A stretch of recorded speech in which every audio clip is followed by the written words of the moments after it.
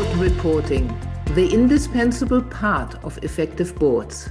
I will never forget a kick-off meeting for a board evaluation with the company secretary.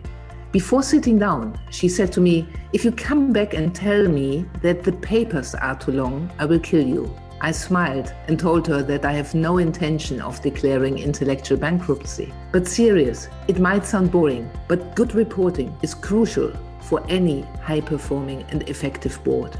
Welcome to the Better Boards podcast series. In this episode, I'm delighted to talk with David Whincup about best practice in board reporting. David is Deputy Company Secretary at Provident Financial PLC and part of the Governance Hot 100 list in the UK. He's a winner in the category Governance Trailblazers, the category of the forward thinkers that raise the standards of corporate governance beyond of what is expected. I'm Dr. Sabine Demkowski, founder and managing partner of Better Boards. We make the boards of the most ambitious organizations more effective. Our mission at Better Boards is to contribute to creating better boards. We do this by providing clients with an evidence-based approach for board evaluations and board development programs. David, thank you so much for contributing to the Better Boards podcast series. It's a pleasure to be here. David, when we discuss the topic, you have really chosen an interesting one, haven't you? I mean, touching board reporting is really a brave one. It doesn't really sound interesting, but it's so hard to get it right and so crucial for a high-performing board. So let's jump straight in. Why does it matter? I think you're right. I mean, board reporting doesn't sound particularly exciting. I think at worst, it's probably the discussion of it makes the toes curl of managers across the country. But for me, the company's success ultimately comes down to effective decision making. You can get all the right people around that board table. However, if you not get them good quality, timely information, then you're making effective decision making very difficult indeed. So ultimately, the quality of board reporting is really a key component of board effectiveness. There was some great research published by the ICSA, Board Intelligence, not that long ago, which showed that 64% of the organisations that they assessed in their research rated their board packs as either weak or poor overall. And it also showed that a large number of respondents, 68% of them, considered that board packs were too focused and operational rather than strategic issues. I mean, that research also showed that the costs for companies in preparing, distributing, reading board packs was on average £3 million per year and as high as £7.5 million for the larger organisations. So vast amounts of time are spent on board packs throughout management teams and the boards themselves. So any improvements I think that we can make in this area to reduce the time and implicit costs of reporting benefits companies, boards and management. What do you think is it actually? Why is it so hard to get this right? You know, boards are facing an increasingly significant number of varying and complex issues and of a broad range of responsibilities. And the role of directors isn't getting any easier. I mean, we just need to look at the recent Bayes white paper on restoring trust in audit and corporate governance and the evolving landscape around ESG reporting to get an idea of sort of the complexities around being a board member. And there's just more and more information for boards to process and understand and act upon. And I think, you know, how can a board properly consider its key stakeholders, you know, its customers, if it does not get high quality reporting and information on them? So it's really important to get it right. And it's difficult to write well and focus on the important issues for the board. What do you think, what role do company secretaries play in this reporting process? Well, ensuring the board has the right information, time and resources is just a fundamental part of being a company secretary. And this has been recognised in the Corporate Governance Code for some time, and it is in the most recent iteration.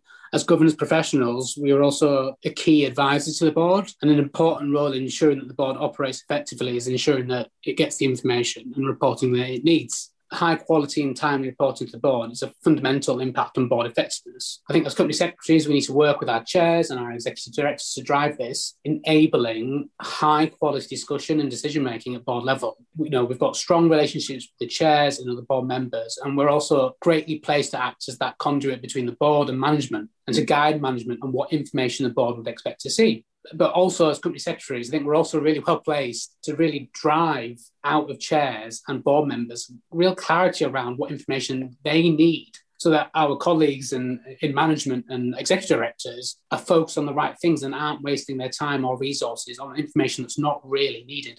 I couldn't agree more. So How can company secretaries actually drive good quality board reporting in their organizations? What can they actually do? Sort of key things that a company secretary can do to ensure good reporting. I think, firstly, it's important there is an agreed reporting plan for the board and its committees, covering the full breadth of their responsibilities and role and covering at least 12 months. It's also important that there's also an appropriate balance between the different areas, between governance matters and strategy. I'm sure you get lots of feedback from board members that they spend too much time talking about compliance and governance and not enough time talking about strategy. So getting the right balance is really Absolutely. It's a standard sentence in every board evaluation. I think I've always seen that as well. So this really requires you as a company secretary to work with your chair and CEO to plan what information will flow to the board and when it will do so. And you need to do that in advance. Don't just do it from meeting to meeting. Don't do it from month to month. You can do this and plan it over a year, starting in the third or fourth quarter of the previous year. I mean, it doesn't mean it's not going to change, but you have the core reporting there, which can be flexible and change as the priorities of the board will change through the year. I mean, secondly, I think it's essential to agree what format the board wants to receive their information in.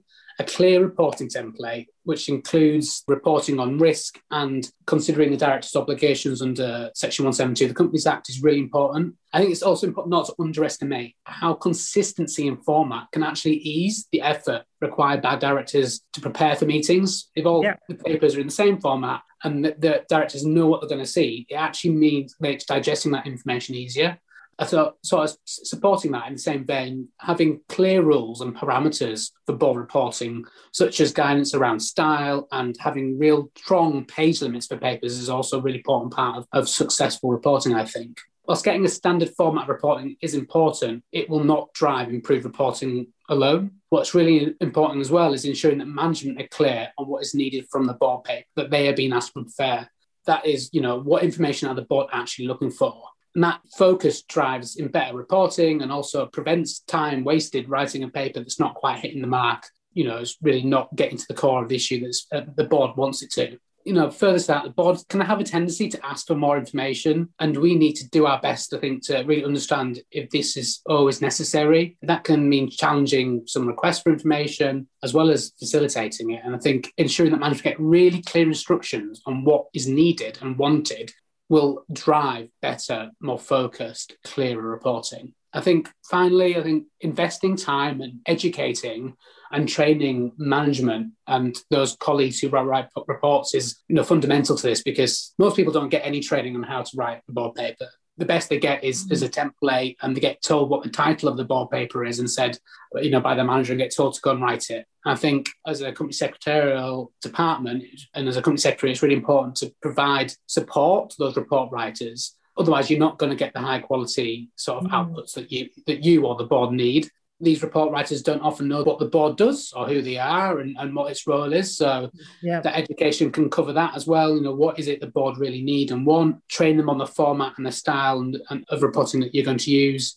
For me, really important that management take ownership of the reporting, because if they want to get out of the board an approval or guidance or advice, then they need to take ownership of that report and understand that doing a good paper and reporting well gives them an increased likelihood of that output being achieved.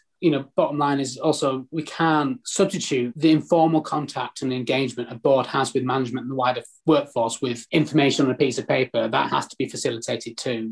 We need both things to take place.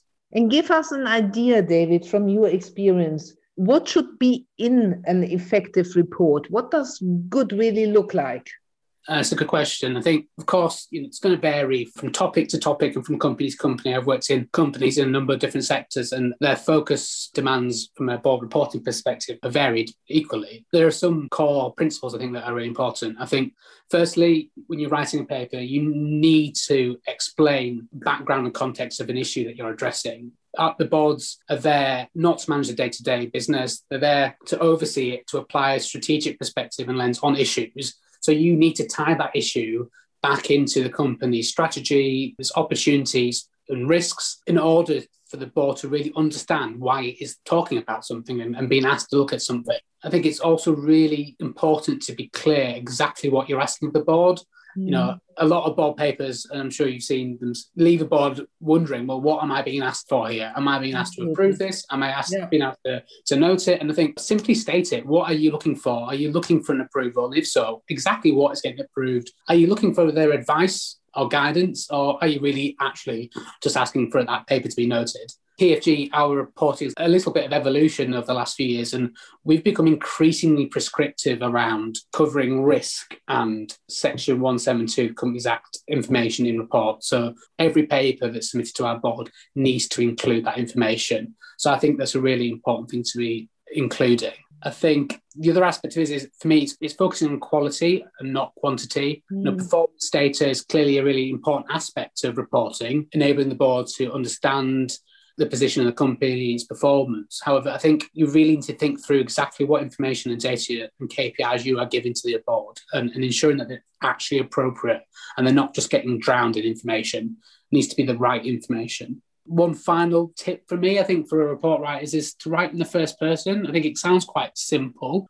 I think it's really tempting to write in the third person, but for me, doing that drives a really overly formal tone and really detaches you as the writer and the management from the issue itself. In turn, detaches the board from it and from you as the person who's seeking approval or asking for advice, and take ownership of the issue and use I and we. Fantastic. Let's talk about timing. I mean, I also always pick up in the board evaluation lots of discussions and dissatisfaction about timing, when are reports sent, when they come often too late for some people. Can you shed some light on this timing issue?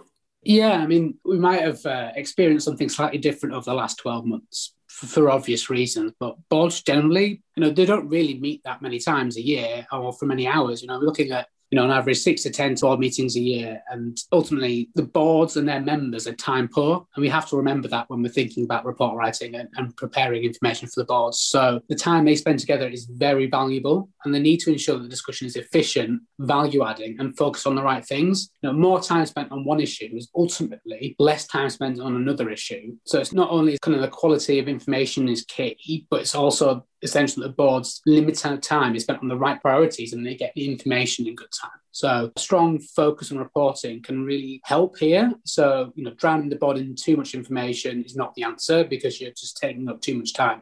It should be about quality and not quantity, I think, as I mentioned before. It can be tempting for management to either demonstrate their expertise in a certain area, or if in doubt, let's just stick it in the appendix. That makes the board's role harder to see through the key issues and digest the information we're getting them to digest. So we need to be thinking about the board's time and its capacity whilst we're writing. We also need to recognise that it's not easy for report writers to know exactly what level of detail they need to go into. And I think when they're compiling board reports, and that's part of our role as company secretaries, to help guide them and to keep them focused on the right things. We've got to bear in mind that non-executive directors do not have that detailed technical knowledge of the business. And we need to balance that, the running of the business and the delivery of longer term strategy for executive directors too. So it's a challenge to strike that right balance of detail, but getting it right is a really great way of saving time and making the best use of the time that we've got those board members together. You mentioned it. I mean, given that board members are really time poor, how much time should board members get to read and digest the papers before a meeting?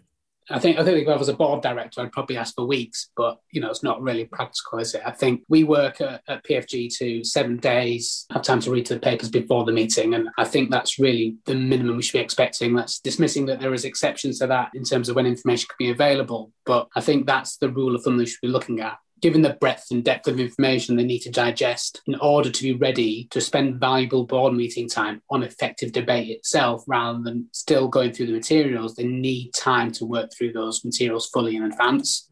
There's also a balance to be had, as mentioned. I think we need to consider whether we would rather the directors received information that was not quite perfect within acceptable time limits, of course, but all information in good time that's perfect. So we need to consider whether we would rather the directors received information that is not quite perfect within acceptable limits, of course, in good time, rather than perfect information that is provided too late. And that's a balance I think management need to strike. I always hear the stories that board papers are delivered, but then a couple of days before the meeting, more information is sent. But what do you think? How can company secretaries resist this temptation to send more and more papers the closer the date gets? I think it's about having a clear rule that's communicated to management, clear expectations on behalf of the chairman, but also the two executive directors you might have or more. I think the CEO, he or she demands that information be prepared in advance as well by his or her management team. I think when I've tried to implement a 7-day distribution date before, I've always initially had pushback. That's not possible. It's not possible, but it always has been. I think as company secretaries, we need to know when we can be flexible and know when we can't be. And there will be occasions when you will need to flex. But if you have that 7-day rule, the vast majority of management will want to and will meet it. Well, fantastic, David. Lots of really practical tips and tricks in order to deal with this thorny issue of board reporting and board papers. What should our listeners take away from this podcast? Maybe you can just highlight 3 things our listeners should take away. Yeah, sure. I think number one is that whilst board reporting is hardly a particularly inspiring topic, it's really critical for the effectiveness of boards. So both company secretaries and board members really need to give it due attention. Secondly, establishing standard formats and reporting principles are a really simple way to make progress quickly. And the final thing I think I would say was, in order to get high quality reporting and therefore to drive high quality discussion around a board table, you really need to invest time and resource to train and support management in doing this. But I do generally think you will get a strong return on such an investment pretty quickly. Fantastic, David. Thank you so much for contributing to the Better Boards podcast series. And thank you for having me. How can we help you and your board to become more effective? We at Better Boards are always delighted to hear from you. Get in touch. You can best reach us on info@better-boards.com. Thank you for listening.